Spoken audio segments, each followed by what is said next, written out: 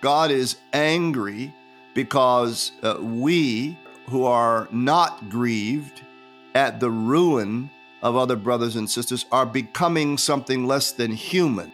This angers God because God loves us. And God is angry because we are diminishing people, ruining people with our policies and our lust after excess. And we are making them something less than humans. This is For People with Bishop Rob Wright.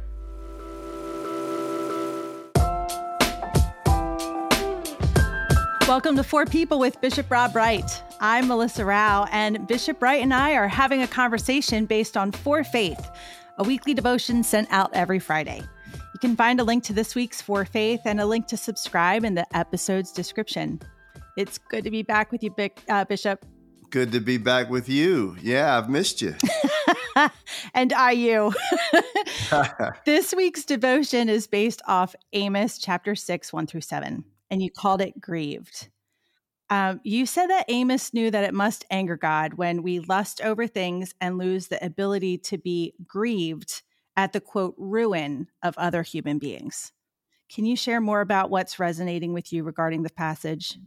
Well, yeah. So Amos is, before we get there, let's just talk a little bit about, Amos and talk a little bit about what a prophet is, right? So Amos, without sort of giving you a seminary lesson, Amos is one of the minor prophets of Israel. A prophet is the men and the women who sit under the word of God, that the word of God is alive and dancing in their mouth and in their heart and in their viewpoint. And two things you got to remember about prophets. One, they care deeply about God. And number two, they care deeply about neighbor, right? And so they're the canary in the coal mine. When things are going wrong, when the nation's missing the mark, when the people's lips are in one direction and their behinds are in another direction, it's the prophets. They're the checkpoint. It's the prophets who come and say, hey, you're not living the way you say you're living, and you've walked away from your uniqueness. And in terms of the biblical story, the people of Israel walking away from their uniqueness, which is to care radically for the poor, because God cared radically for them when they were in bondage in Egypt. The prophet reminds the people of their humble and modest beginnings when they were without help and when they were no people. That's literally what the word Hebrew means, that they were no people. Right? Hapiru. And so when you were no people, God was merciful to you and made a way out of no way for you. And so therefore, as a nation going forward, remember who you are and whose you are. Remember that God had intervened on your behalf. So don't get too cute when you make it. When you've got the nice house and the pretty lawn and a couple of nickels in the bank, don't forget where you've come from. That's what the prophet does. I read a commentary one time, and they said nobody really likes Amos. In fact, Amos got kicked out, right, of all the holy places in the sanctuary because he had an edge, man. I mean, he deeply loved. And when you deeply love people, you've got to speak up on behalf. Yeah. Well, can I just follow up with that question? Was any prophet actually ever loved? Or we love them dead. In deep community with people? I mean, I think being a prophet must be a lonely job. As I've said before on the podcast, I get a chance to hang out with some of our civil rights leaders, our national treasures. And, I was talking to Ambassador Andrew Young one time, and he was just marveling at how many friends Martin Luther King had picked up after he died. Yes. That's right. In the year that he won the Nobel Prize here in Atlanta, 1964, the year of my birth, they could scarcely throw a dinner party for him because he was simultaneously leading a boycott of a downtown department store. I believe it was Rich's. And so, no, we don't like our prophets in real time. We like them dead, where we can begin to paint on their canvases. And so Amos just refuses. And, we also don't like the prophets because they refuse to be bought off. Like, they're for God and they're for neighbor, and there's not a damn thing that people can do about it. And so they kicked Amos out, but Amos kept talking, from a little place called Toccoa. He was from Toccoa, and we, of course, have Toccoa, Georgia, spelled differently, but I'm always amused by that. So to get right down to it, I mean, but we need the prophets, because we know something about ourselves. We know that our hearts can get fat and lazy. We know that we can become obsessed with ourselves and our ease and our comfort. We know that about ourselves. If we're honest, we shouldn't be consumed by guilt or shame or obligation. We should just know that that is a facet of being a human being. And so God is good to us, and God is merciful to us, because God brings these people, into view, into earshot, who remember what it was like to be vulnerable, and to remember when God saved us, and who remember that we're supposed to be a unique witness in the world. And so, not that we're supposed to be these sort of religious caricatures, but we're supposed to to combine compassion for in everything we do. So this is why the prophet is important. The word I use for faith is called grieved, because that's Amos's word. Amos says is that you can't be grieved. You're not grieved at the ruin, again, his word, of Joseph. And Joseph is here being used as all the vulnerable, all the sick, all the poor, all those with who are suffering really bad outcomes in life, those who are on the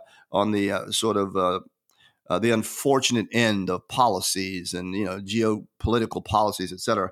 I mean, when I think about the ruin of people, and I think about the prophet, what would the prophet say right now, today, about how politicians are loading up onto airplanes migrants, people who have come to this country seeking legitimate asylum, and making political spectacles out of them? Incidentally, the two governors who are doing this also profess to be Christians. So what would Amos say about that? My guess is that Amos would have something to say like, where is the compassion in this nation? We've made political spectacles out of people, and that means that we're patriotic. What does it mean? Or does it mean that you've forgotten who you are, and you've forgotten love thy neighbor? Is it loving to make pawns out of people for political posturing? So this is why we don't like the prophets, because the prophets have something to say about our adopted best practices. Mm-hmm. You said remember a number of times, and each time you said that, it struck me as, remember, like Right. remembering as in, how do we include everyone in the membership of, Christ Jesus?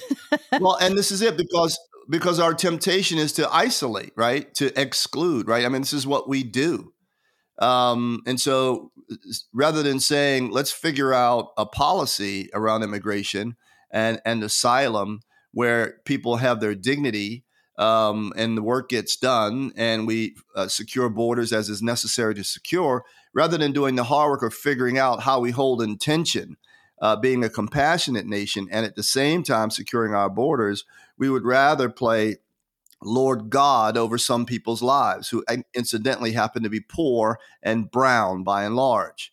And so it's the prophets who don't forget these things. And it's the prophets. I mean, even if you read Amos, the 6th chapter, he's talking about lusting over comfort, and lusting over your own security, and lusting over the finer things. He's not doing a guilt trip. He's doing a God thing.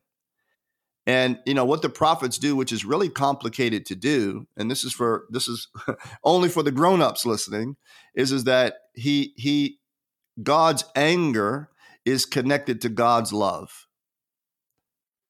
Right? And so God is angry because we who are not grieved at the ruin of other brothers and sisters are becoming something less than human. This angers God because God loves us. And God is angry because we are diminishing people, ruining people, with our policies and our lust after excess, and we are making them something less than human. So God is angry whenever you and I start engineering our lives or other people's lives into something we were never intended to be. We were always intended to be fully possessing full dignity, worth, and value all of us. And so, people don't want an angry God, but thank God for an angry God, because the anger actually comes from love. And there's always a call in this anger to come home to yourselves. That's why the prophet is actually there, a road sign on the road saying, hey, stop the foolishness. Come home. Come back to yourself. Come back to God and be who God made you to be, right? And thrive, all of you, and thrive. Well, we could probably finish the episode right now, but I do have another question, both an admission and a confession right after this.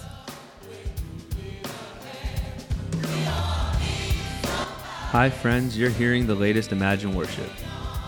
Join us and share Imagine Worship with a friend. Follow us on Instagram and Facebook at Imagine Worship. And now back to Four People. All right, welcome back to Four People. So, Bishop, both an admission and a confession. For the listeners who don't know, I typically get Bishop's devotions a day or two before we record. And it's not like we have a rehearsal or anything. I just ask these questions, and Bishop will do his best to unpack or answer as best as can. And this is what happened this morning, Bishop, it was actually last night. I have a friend who's going through kind of like a dark night, a difficult season. And I sent this person a text and I said, I love you. And my heart hurts because yours is hurting. And this person said, I'm sorry for that. Good night. So it was kind of like, I'm sorry that my heart hurts. Yeah. And this is what I said. I said, it's no need to be sorry. It's what real love is. Yeah. And I thought that to myself, and I'm like, oh crap. That's what real love is. When our hearts hurt, when other people's hurt. And man, that hit me. I don't know that my heart hurts I feel a little pang, but it means I'm not in relationship with or know people deeply enough to fully care, to be grieved by. And I don't know what to do about it, Bish. Well, first of all, I just appreciate you saying that, sharing something that real out of your own real life. And I think that is what the cost of love is, right? I mean, when we love family, we hurt when they hurt, friends, we hurt when they hurt, those of us who have been through some things, when we see others going through those things, we know the contours of that pain, and our heart breaks, our heart goes out to them, etc. It's a part of being human. It's a part of the way that God developed the architecture of the universe, and when we work against that, we're being something that we're not. We're not staying true to the engineered design. And I think this is what the prophet has to say. In an individualistic world, I could see why the person would apologize to you for your heart breaking at their pain. And I think this is why the Christian message is so important to continue to say these days, is that because we're all bound up together, and there's no escaping that. And some people want to escape that because it's inconvenient at times or because it's messy at times. But this is what life is as a human being. It is from our very birth, right? We're messy, right? we are messy. I've changed enough diapers to know we are messy, and we are grumpy, and we can act inappropriate towards one another, and we can be selfish, and we can be hurtful, and it's all terribly messy. And so we've just got to acknowledge that, right? And this is what I love about the prophets, because there's just no hiding from their words. There's no hiding. They penetrate deeply. You've got to, Amos is one of Amos's, famous lines is that I despise your festivals. Here he's talking about God. He's talking about how religious people will make fine Sunday mornings or fine services or fine masses, and yet won't care about justice. How we can have all the beautiful religious programming. We can make all the sacrifices and have the beautiful vestments and the beautiful architecture, but we're very far away from God. We can sing beautiful hymns, and Amos goes on to say, God don't care about that. What God cares about is justice, and then of course he says, "Let justice roll down like waters, and righteousness like an ever flowing stream." That's Amos's, the poet prophet, one of his best lines. And so he's helping us to understand that it's about justice. And justice is not about what we do from a condescending standpoint, like I want you to come up to me. No, that's not what justice is. Justice is deeply wrapped up in dignity, right? The dignity of other human beings. And so we want for them what we want for ourselves. And so when we don't want it as much for others, whatever your other is, everybody's got their other. Then we're at some distance from God's vision of justice and shared humanity. I agree with all of that, and I am not defending. I am not. So, reader, listener here. I am not defending what Governor DeSantis did. In fact, I live in Florida and was absolutely appalled. And yet, so I'm not defending. I think it was quite interesting where that plane was headed. And I wonder if some of these states who, quote, have a, quote, border problem. Yes. And that's how they see it.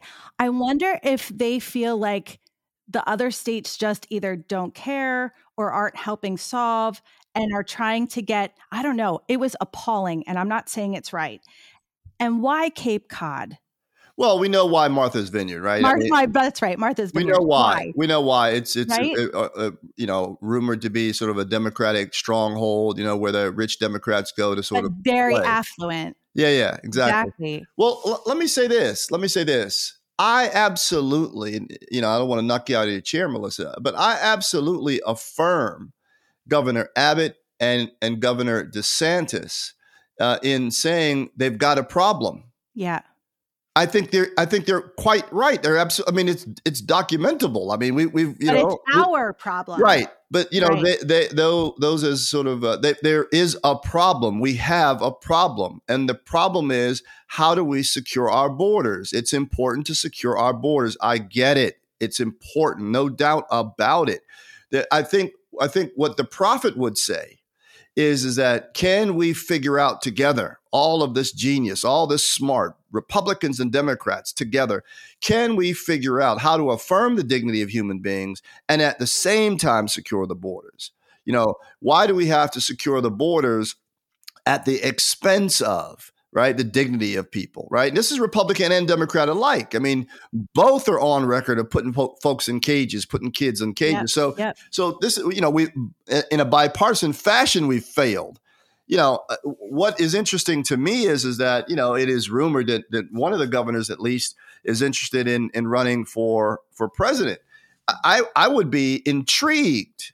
If that governor demonstrated real leadership chops by doing something, more significant and substantial than putting people on an airplane, just hurting them and demonstrating leadership. Now that would be really eye-catching, right? Just to say, hey, look, I'm not just sitting over here as a critic of the incumbent president, but I've got a real idea about how we can do this. Both are Catholics. Yes. Interestingly enough, both are, and I don't question their Christianity, but I think the prophet would say that God is irreducible, and the prophet would say, and so is neighbor.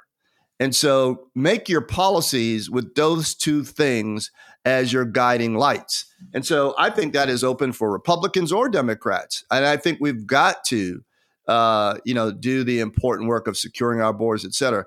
But how will we get there? Do we need to ruin people? This is a great country, as I've said before. I do believe it. And I think we demonstrate greatness by, holding fast to what we say about ourselves, that we are a compassionate, we even say we're a Christian nation. So, when we do that, when we pull that blanket over ourselves, when we say we are Christians, then that has some demands on it. And I think this is what the prophet is saying to the people of Israel. you are special. If you're going to claim exceptionalism, then you're going to have to live exceptionally. And then God has some real clear ideas about what that looks like. And so I think this is what is at issue right now. I think what really twists Amos' hair in a bun is when we say these fine things about ourselves and our relationship to God, and then live as other people who make no claims about God at all. And this is what gets Amos really fired up. So we need some more Amoses in our lives. Let's listen. Bishop, thank you so much for this stimulating and very thoughtful conversation. And listeners, we thank you for listening and tuning in to For People. You can follow us on Instagram and Facebook at Bishop Rob Wright. Please subscribe, leave a review, and we'll be back with you next week.